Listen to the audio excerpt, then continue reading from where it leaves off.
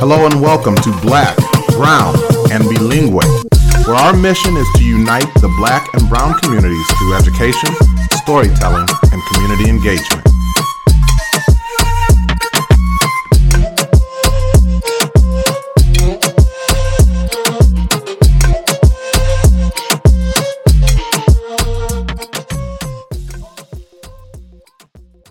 The vision of Black, Brown, and Bilingue is to be part of creating a world in which Black and Brown identities are affirmed, bilingualism and biculturalism are nurtured, and equity is the driving force behind all that we do.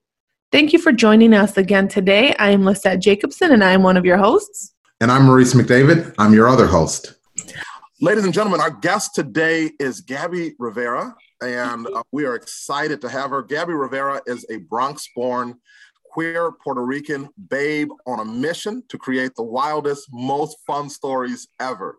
She's the first Latina to write for Marvel Comics, penning the solo series America about America Chavez, a portal-punching queer Latina powerhouse.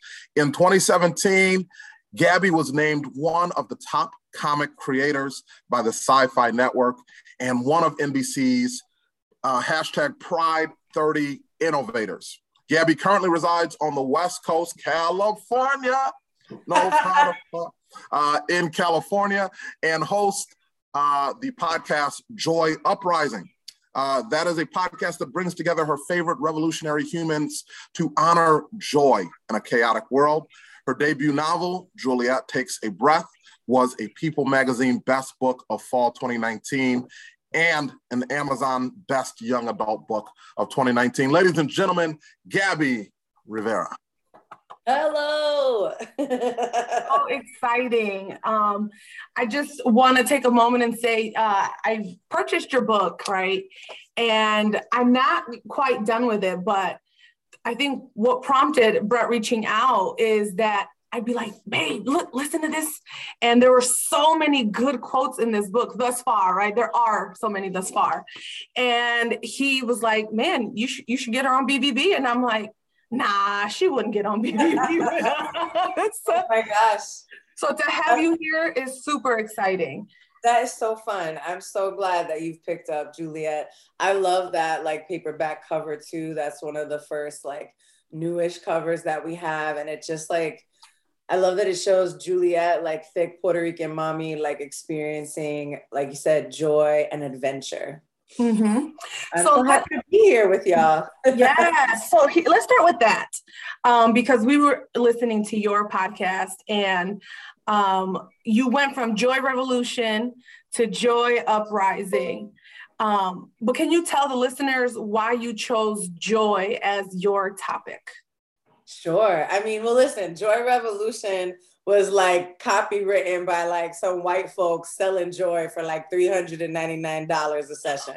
So when I went to go official, it was like, and they came out like a week before me. So I had to switch it to the Uprising. And I'm like, okay, we're going to hold on to this for a minute.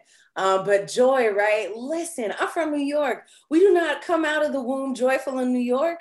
We come out of the womb ready to fight, protect ourselves. You know what I mean? Like we got a trained face. We have a walk in the block face. Like joy is something that is new in who I am and in like cultivation of my identity. And where this iteration of it really like took off was in 2016 when, you know, Trump took office, right? And we had like a whole, like, I feel like there was a whole ache in the culture when that presidency like came into power. Mm-hmm. And when I was traveling and like, you know, talking about Juliet Takes a Breath and like, you know, navigating, like going to schools, going to colleges, talking to kids, talking to educators like yourselves, there was this intense grief. And whenever I was in conversation with folks, there was these circles and cycles of talking about our aches and our rage. And I felt like it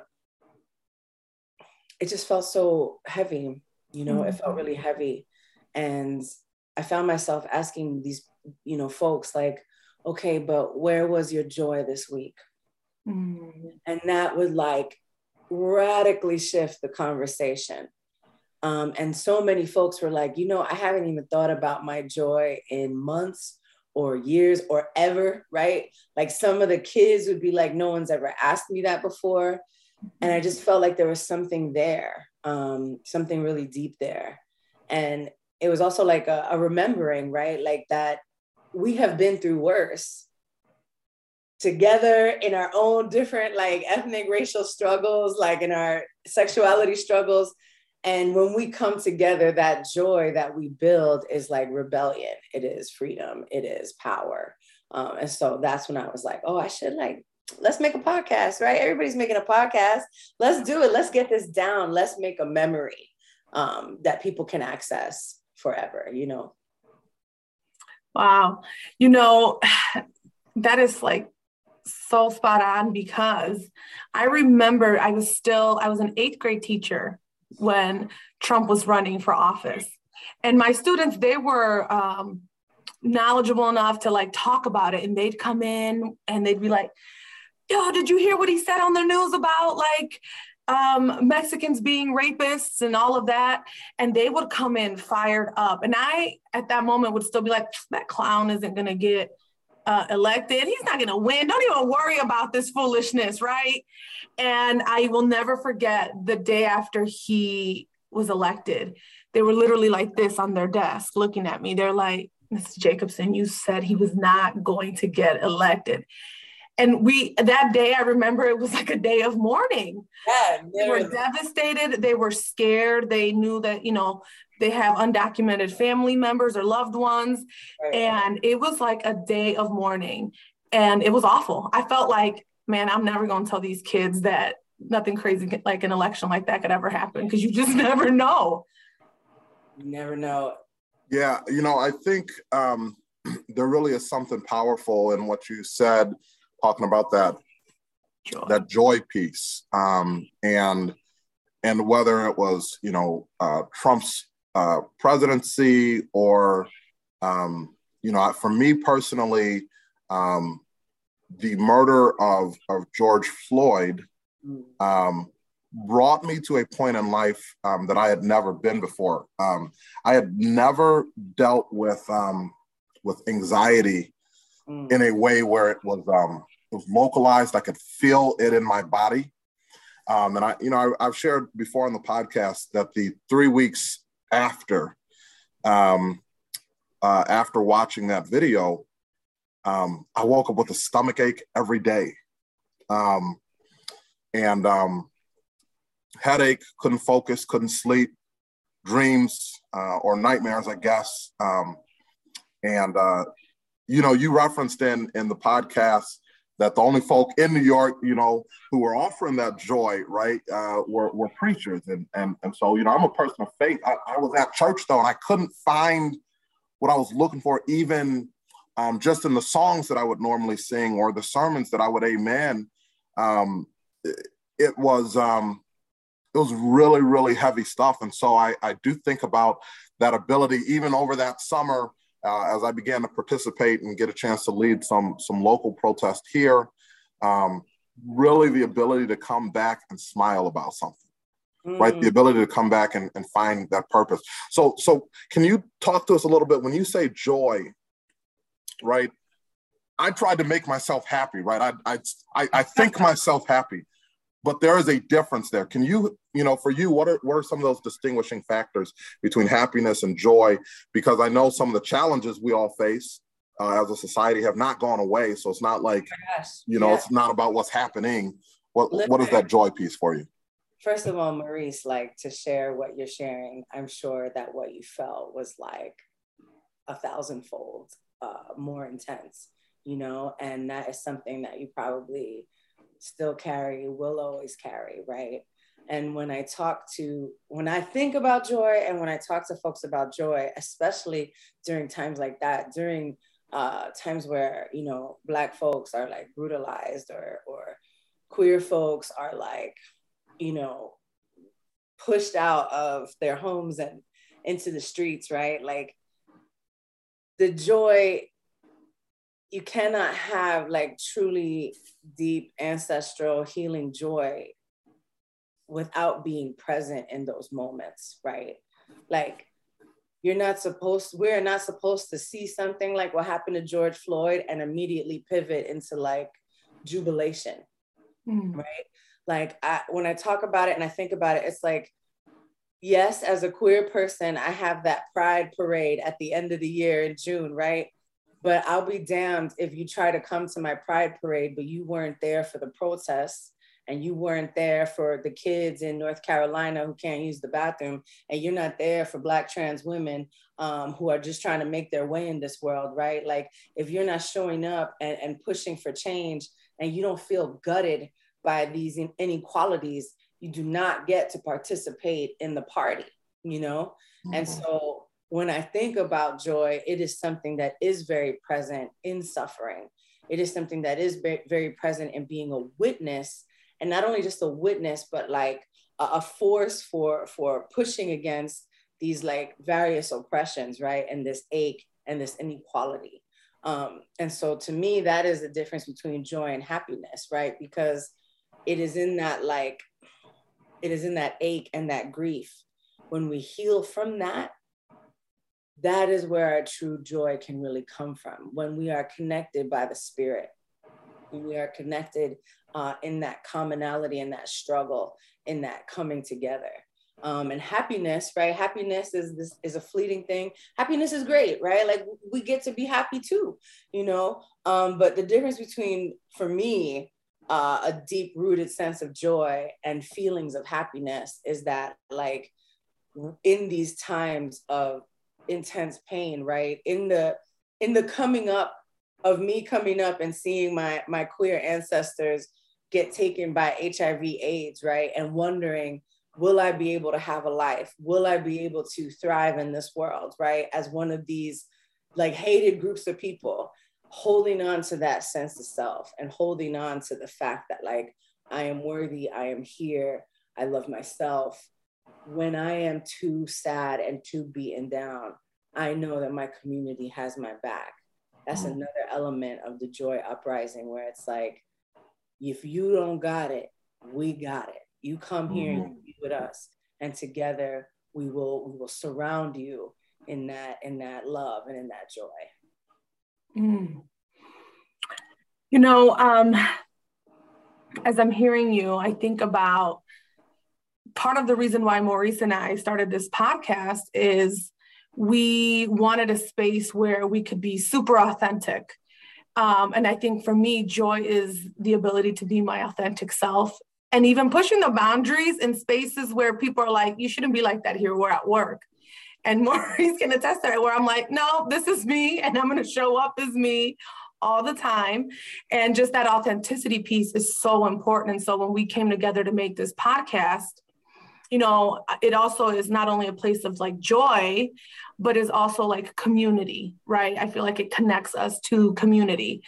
And you've said that, you know, writing is more of a solitary space for you, but then podcasting is like where you can also come together and be community. Like, do you find more joy in one or the other, or do you, which one do you really like?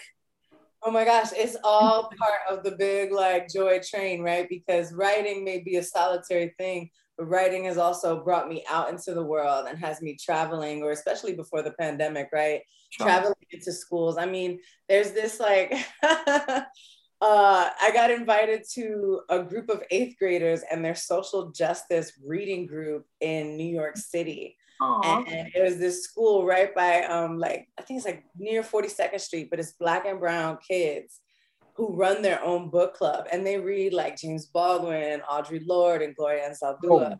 Oh. Yeah. That's really cool. Listen, and when I came into the space, they had Juliet Takes a Breath on the wall. They had like topics to discuss, like queer, trans, POC community, feminism, right? Like in their own handwriting, as part of their own self-led learning. And so writing brings me into spaces like that, right? Mm-hmm. And then the podcasting is a way for, like, one of my mentors is the Reverend Kelly Brown Douglas, right? A renowned Black womanist theologian who runs part of the seminary, Union Theological Seminary in New York. And we talked about how God didn't create any binaries, right? So gender expression is part of divine spiritual joy. So some kid in Arkansas whose church is telling them that they are not worthy of that love gets to have a piece of it from a podcast that I made in my little house, right? So like all of these moments and all of these ways that like, when I do the things that I love, that brings me into community. I'm part of community, right? Like some of my first protests were because my mother was a teacher. So we would protest for union benefits. Oh, wow. So I'm like 5 years old, like, higher wages. That's hilarious. So all of it together. Like itself, and it brings me to folks like you, educators, right? Like that's my whole life has been in community with educators and getting to connect to the work that you're doing, right? Like it's a big love circle. Yeah. Can I say something real quick, Maurice? Because I've noticed when I've heard you speak that you use QTPOC and not LGBTQ. All right, did I say that? Yeah. Is that intentional? Can I ask that? Sure. I mean, listen, language is ever evolving, right? Right. It upsets people. Like some people are like, don't call me a Latinx. Like, how dare you, Sure. And there's rightful reasons. So for me, LGBTQ, that's great. I use that too, you know what I mean? But to center queer and trans people of color, right? That's a grouping of letters that feels right to me. And other folks are centering Black Indigenous POC, right? So that's bi POC. And I'm trying to like shift more towards that. But yeah, like I feel like when it comes to people of color in our queerness, there's so much more that we have to navigate. And like, how people say big business or big pharma, when I think of big gay, like big LGBTQ, like they are so much more interested in like backing shows like Will and Grace and making sure that like we can have fancy marriages versus making sure that Black trans women are able to find employment and also get protection from the violence that they face. And so to me, saying QTPOC just kind of is that extra like, hey, this is what I'm talking about. This is this is my first community is here. Yeah. And it's important because like you said, it's centralizing a more specific group. And I have gotten in debates with white feminists. They love that.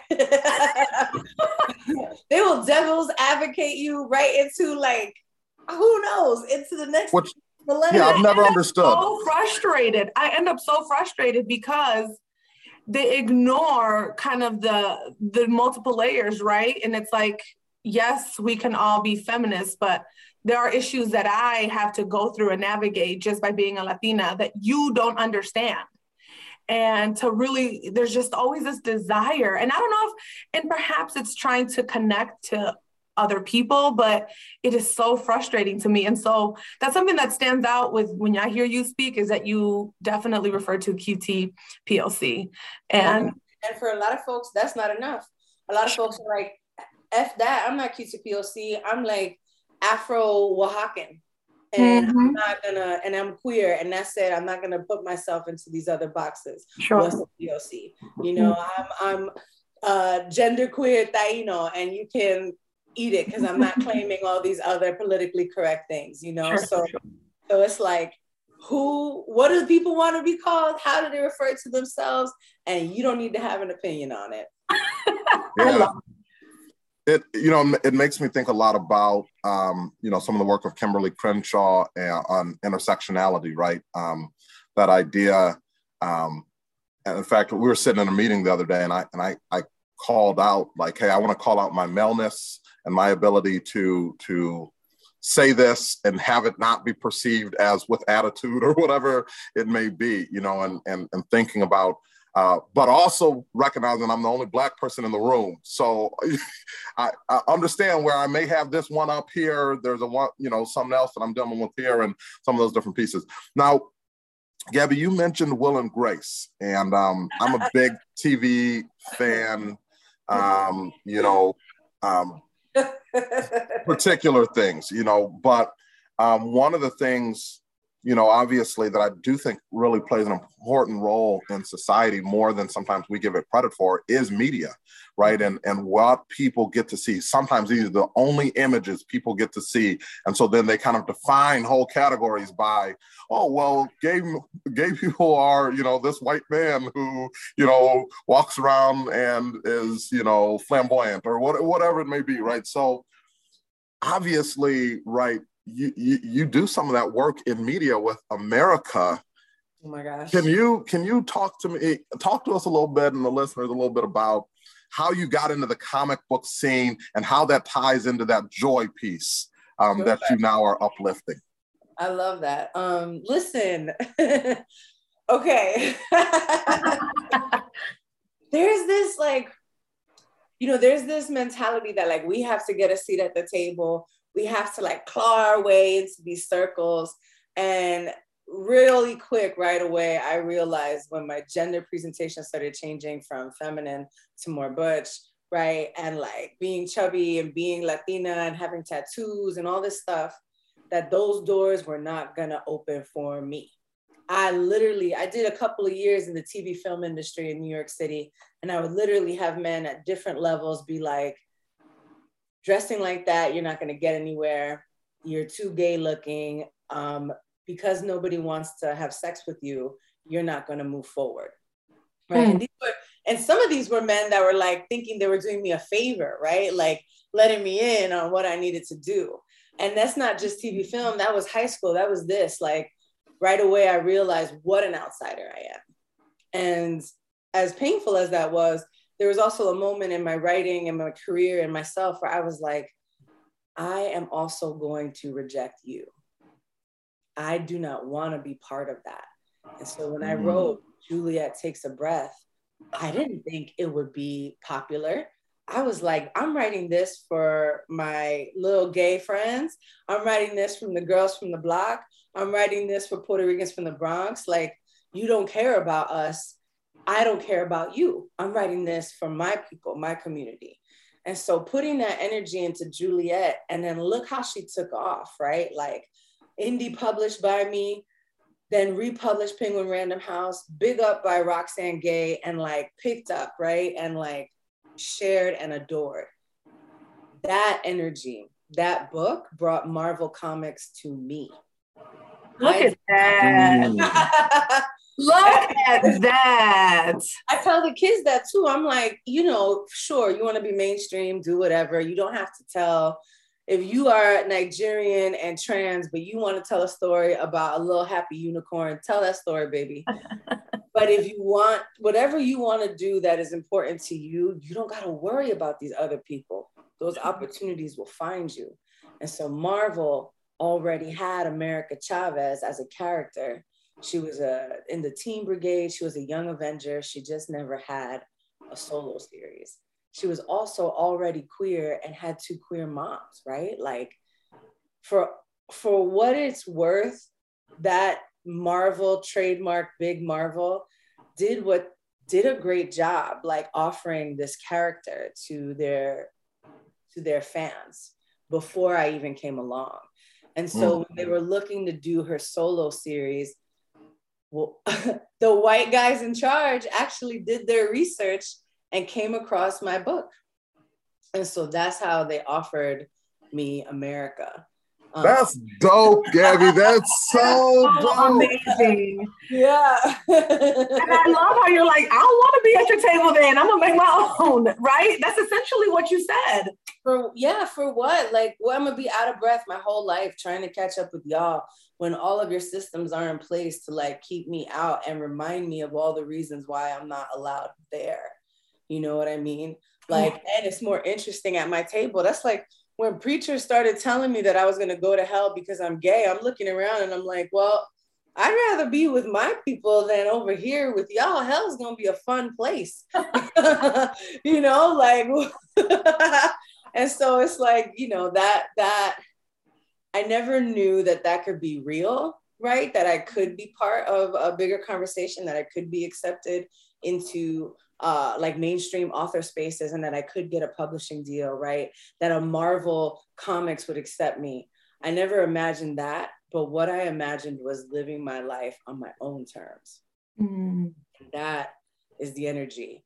And with America, right? First of all, that's my first comic ever. So page 1, issue 1 is like, imagine if you just wrote something in your notebook. Here it is, right on the page. I just wanted to have fun. My inspirations come from, I don't know if you guys have read the Love and Rockets series or by the Hernandez brothers, which is like just epic Cholo Mexican punk sci-fi storytelling. Some of it makes sense, some of it doesn't. It's all wacky, zany. You never know what's happening next. And I was like, well, if I'm gonna do a Marvel comic, I'm gonna do it my way. And we're gonna go bananas. And we're gonna have fun. And she's gonna go to Sotomayor University.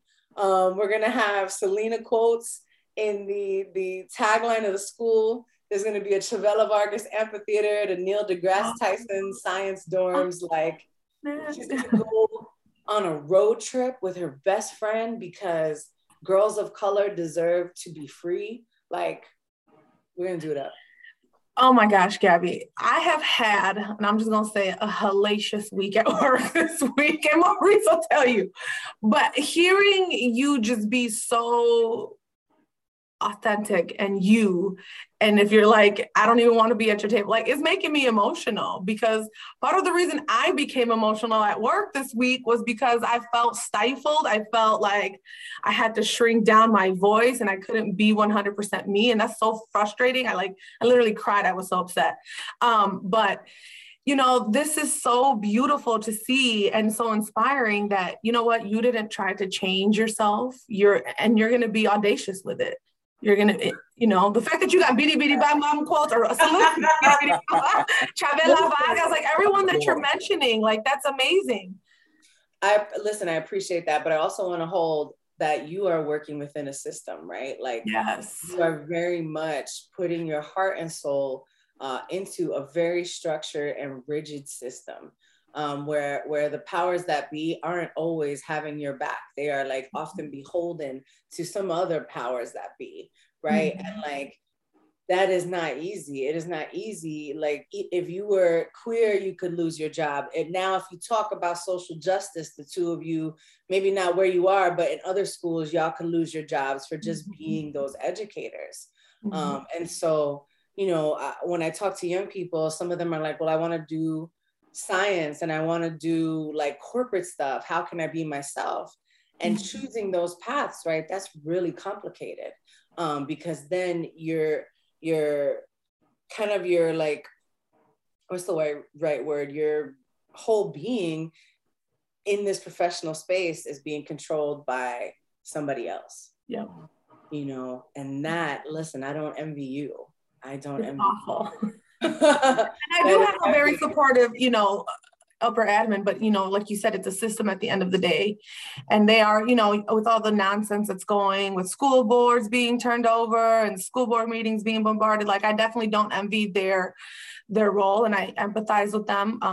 But it's still, at the end of the day, you're right, as a system. But listen, if there was a world where the two of you could run your own system of schools, I'm here for it. We coming in, I'll teach the English literature classes. Yes, hey, listen, you have just spoken something that has been on our hearts, and so perhaps your purpose here today, you know, we thought we were interviewing you, but maybe you were sent to give us that word that really is what we need to be taken on. So I appreciate that. I think it's definitely something that we've talked about. We've sat down and written out some preliminary thoughts. Yes. You know, so a Black, Brown, and Bilingue Academy. You know, it's Again, maybe it's got to happen now. Maybe I think it does. I think it does. So I'm gonna step back real quick. I'm sorry. Can I get to Juliet? Can I come back to Juliet? How much of this is autobiographical? Because it is so relatable, right? Like even when you were talking about some of the family dynamics and the little brother and all of that, it's like, man, it's super relatable. But there's a quote in here that just is like, oh my goodness. And it's when she's like, the little brother's like, are you sure you're about to come out? Like, are you sure about this, sister? And then Juliet says, it has to be tonight, brother. I'll die if I don't speak up, but they'll kill me if I tell them. Like, how much of that is autobiographical? And is that how you felt perhaps when you were coming into your own and perhaps coming out?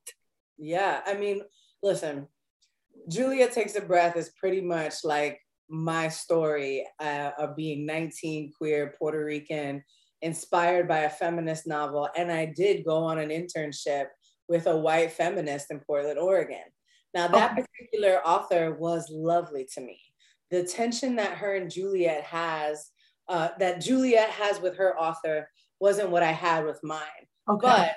But the white author in Juliet Takes a Breath, Harlow, is representative of teachers and feminists and other white ladies that I've experienced in my life who do cause that tension, who do try to co-opt your struggle to make a point for themselves, but then they want to go back to their pretty little house and live in all that privilege, right? So I will say that, but the family stuff, the coming out at the dinner table, the mom's reaction, the little brother, like most of that is me reflecting on my life growing up, you know, Puerto Rican in the Bronx with a big, goofy, loud family. And, you know, my mom's struggle with me coming out. And, you know, I grew up also like Pentecostal evangelical. So I'm like a healing church kid, you know what I mean? Like, and so in that moment, when you're reading in Juliet's struggle, she also talks about how like, you know, she was supposed to be this good girl and like be this woman of God that they want her to be. And she is terrified of losing her family by coming out, but she also knows that living in this secret is going to kill her. And that is how I felt. That is how I felt. Ooh, that quote jumped out at me. I like literally was telling Brett, like, oh my God, look, I have to tell you this quote because I can't imagine being in that turmoil and in that situation. Like, man, that's tough. Okay, Maurice, I already know what you're going to jump in with. Go ahead. Okay, Gabby. This is a podcast. We try to keep it a buck here. I am a preacher at a Pentecostal church. So I need you to understand. Gabby. No, Gabby, listen though. Here's where we're at.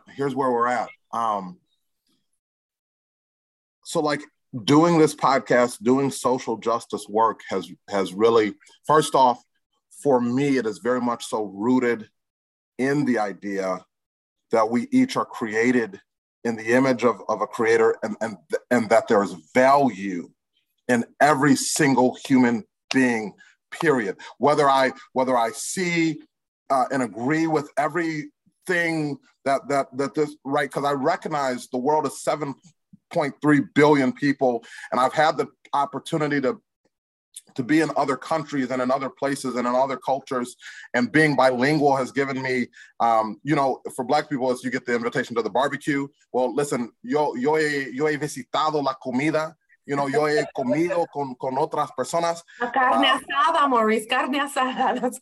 Yeah, exactly. I get the carne asada, deliciosa. Pero so full transparency for me, right? I'm sitting here, and I love being able to do this because it just gives me that opportunity to really reflect back again on like humanity, right? Like I can go and kick it with Gabby, and Gabby, I want Gabby to know she can kick it with me, and know that I am that Pentecostal preacher, but I love Gabby. I love Gabby.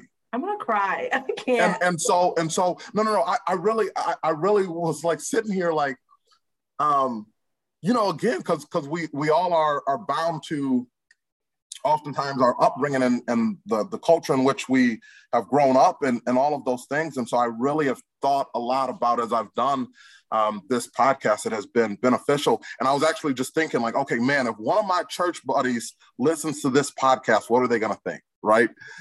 And here's now what I hope that they think is, okay, wow, Maurice is exhibiting the love of Christ. That's where we're supposed to be at. And so I don't know, like it's I certainly don't have time to sit here and process through all of it right now, Gabby, but I just want you to know, like this conversation for me is powerful. And we were gonna have you meet my niece has come out. She's not sure yet. You know, she's kind of in a place where she's unsure. But I know that somewhere in the back of her mind is, okay, I know Uncle is one of those Pentecostal preachers. How's he going to treat me, his niece? And so this conversation is just a reminder that, like, hey, she's community, she's family. Yeah. So anyways, I there's not a question in there, but I wanted to give that transparency to this conversation, especially since you named in particular being Pentecostal, right? I mean, listen, like, there's something, you're gonna make me emotional. There is something about like growing up in the church and experiencing the church as this place of like so much jubilation and protection and love and excitement. And then coming to a place in your identity where other people can be like, something's not right about that kid. They're too feminine. They're too tomboyish, or are they a girl? Are they a boy? And then folks who at one point were your protectors and like you're the bringers of that divine joy tell you that you are not worthy of it. And there is a casting out that happens that like really shifts something inside of you about if you are worthy of love and if you are worthy of care. And I never understood why preachers and churches feel the need to do that. When, especially if you read like, you know, different gospels, like the Gospels of Thomas and the Gospel of Mary Magdalene, and you learn about what Jesus actually said and how even in the New Testament, Jesus said, let the children come to me. How is it that folks can like twist that up and then start closing doors on people? It is a lifetime that I and other folks, right, queer folks, trans folks, that we spend putting ourselves back together and being like, oh, we are worthy. And not only are we worthy, we are that divine love. We have that in us, you know, and it's such a like brutal situation. And so to know that there are pastors and preachers like yourself who are not trying to do that, who are not trying to gatekeep joy and salvation, like that is life-saving work. You have to know that is life-saving work, that is necessary work. And that is like, you're not only offering healing to that kid, but you're offering healing to anyone else that kid encounters that has suffered that pain. And so if your preacher friends are listening, it doesn't take much to keep the door open. But the harm that you do when you close it is like irrevocable. And there's nothing about Jesus and divine love that isn't abundant and doesn't have all the room. All the room is already there. You just got to let people in and keep them in.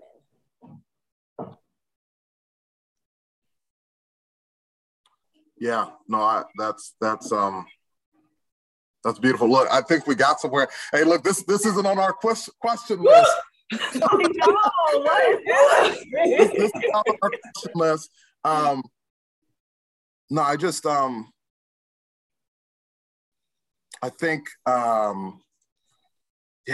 I think we have still more work to do, right? And I guess that's the end all be all. is that there's still more work to do. And so, yeah, let's continue the work. I definitely hope that I think when we started this podcast, one of the ideas was that through people getting an opportunity to listen to open and honest communication, conversation, right? That they can find themselves somewhere in this conversation and be like, oh man, you know what? I was on that trend too, or I was over here, and maybe now that I've heard that, maybe I can, you know, think about that a little bit differently. So, yeah. Hey, beautiful moment. To you all day, Gabby. Like, man, just even your voice is just like so reassuring. Like, man, it was anyway. I'm also at a loss for words. But just to kind of shift gears here, we might have to even bring you back to talk about this religion piece, because I feel like that's a whole episode, and we really haven't talked about that, Maurice. I don't think we have an episode on that. Listen, it's a necessary conversation. It definitely is, because wherever you want to pivot, let's pivot. Because Maurice, you know, I remember you also expressing some feelings when all of the George Floyd things happened, and some of the comments that you had been hearing from people that you were white evangelicals. Yes. Yeah. Who actually, that's funny you mentioned that. I was talking to a guy last night, friend of mine, police officer, and talked about, you know, well, he was a criminal. And I just keep thinking to myself, they accused Jesus of being a criminal. They like on top of the fact that Jesus literally on the cross next to an actual convicted criminal says, you're going to come with me. So the idea that or the woman caught in the act of adultery, right? The Old Testament law says stone her, and Jesus says, okay, any of you all who are perfect, you get to throw the first stone. So this idea that we value and devalue people based on either identity or criminality, you know, whether or not they've committed a crime, that's not what it says. It says he so loved the world. So anyways, I could really put on my preacher voice. Obviously, you can see it. I heard it. I was like, let's go. I could put it on, but you're right. We might have to come back to that. I'm wondering though, right? Because we invited you here to talk about joy, and we just want to call this out. We saw a recent Instagram post that maybe might be bringing some joy. Yes. A bundle of joy. Yes, I am 6 months pregnant right now. Do you know the gender? Oh, look at me. Look at me. Oh, man, walked right into that one. You did. We're doing the gender reveal party now. You know, it's so funny. I do know, right? I do know. And there is a part of me that holds on to that as like, you know, just like out of respect for this baby inside of me. It's a beautiful thing, right? Gender and body parts and biology, all of it is like a beautiful thing. But if my kid ever like decides that their gender is different than what they were assigned, I wouldn't want them to listen to anything and be like, damn, you know, I wish there had been another language. And so what I will say about this beautiful baby inside of me is that right now they're very similar, like biology to my mother, my grandmother, me.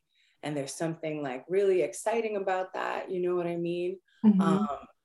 There's like definitely like ancestral feelings inside of me, you know, like when I have this, oh my God, this like Afro-Dominicana, like doula Carmen out of Harlem and the Bronx in New York, who was like, what you are feeling in this pregnancy, you got to remember that you are also carrying what your great grandmother felt and what she experienced, because you were in her, what she was like birthing your mother, your grandmother. And so I was like, what? What? You know, and like the legacy of that is now inside of me and inside of this baby. And so I just feel like it is so tremendous. It is so beautiful. And I'm super excited. I've wanted to be a mom, a parent my whole life. And, you know, for a good chunk of my coming into myself, I didn't imagine that I could, right? Society doesn't really view butch women or butch women of color with a lot of tenderness or with a lot of regard to their ability to be mothers or parents. And coming up, there was no gay marriage. I never imagined that I would live long enough to have a family or be allowed to have one. And so at this moment in my life, to be 39, as butch as I've always been, and as soft as I've always been, and pregnant and in love, I'm like, y'all thought you could stop me. You thought you could keep this beautiful life for me, but look at it unfolding. And look at this legacy. Look at this gift that I have inside of me. 6 months, thriving and punching and kicking and healthy. And like, here we are. And I'm so excited, right? I'm so excited. I tell everybody, especially when I talk to high schools and colleges, I come out as pregnant and queer so that the kids can see me, right?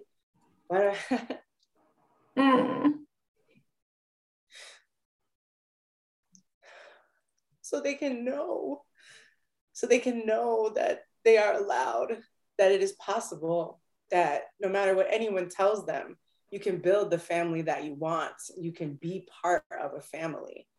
You know, like, I don't know what it is to be like a young Black man in this world, but I imagine that seeing older Black men thriving and being in community as an educator, as a preacher, and being filled with love may give them also that hope that like their life won't be cut short, that they can make it through this and it will be so good. And so for me, I feel like when I speak on who I am and what I'm experiencing, that allows other folks, even folks older than me, to be like, oh, maybe I can rest. Maybe I can not be afraid. And this next chapter, 50 to 60, is going to be everything I've ever wanted it to be, you know? And we got to have babies, right? Because we got to bring, you know, the daydreamers and the revolutionaries and the soft-hearted, vulnerable kids with all their power and all their like fearlessness into the world. Y'all got me out here. Hey, look, Gabby, you spoke to it. You spoke to it a little bit. I had an experience the other day. An older Black woman walked into my school building to substitute teach. And I told her that I was the principal.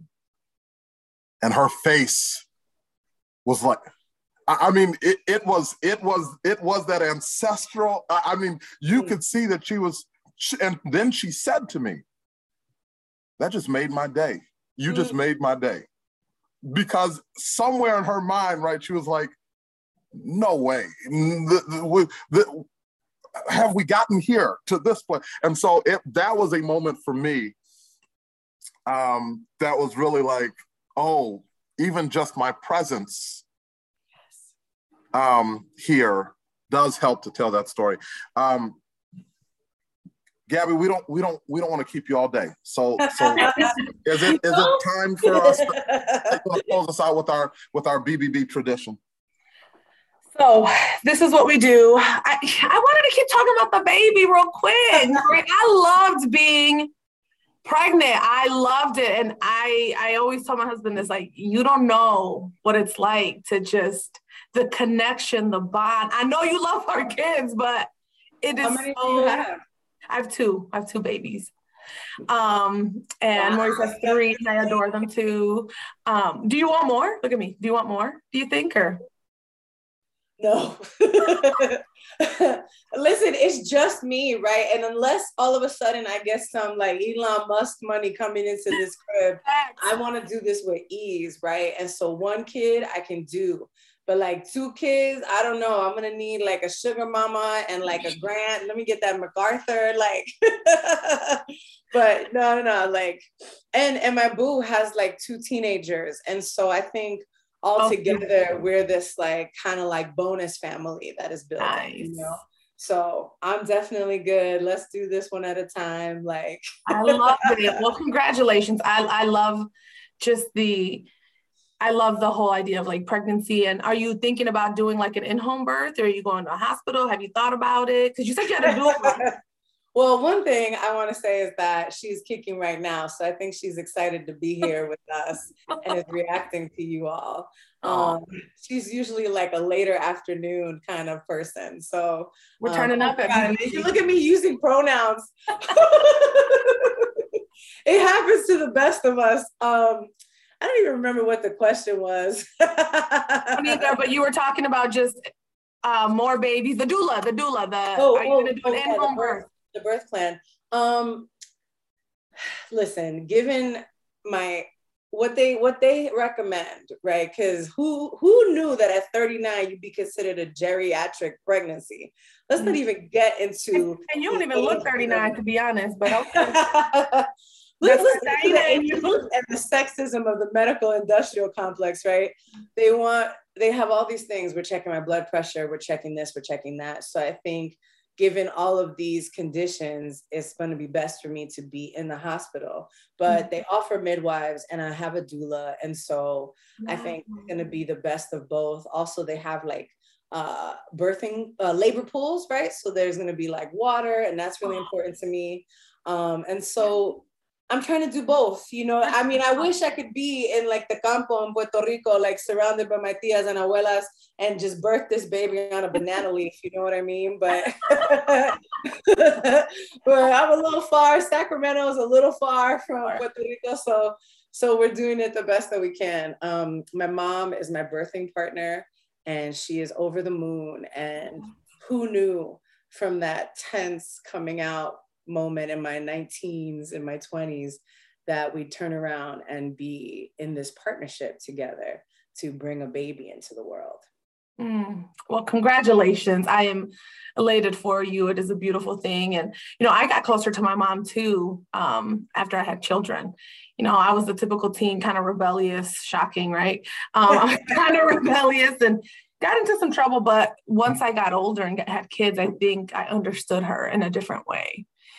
And it's crazy how life happens that way. Or I find myself doing and saying things that she said that I swore up and down, I'm not going to say that, or I'm not going to be like that. And I'm that. All right. And then one final quick little question that Maurice wanted to ask about West Coast versus East Coast and the Super Bowl performance.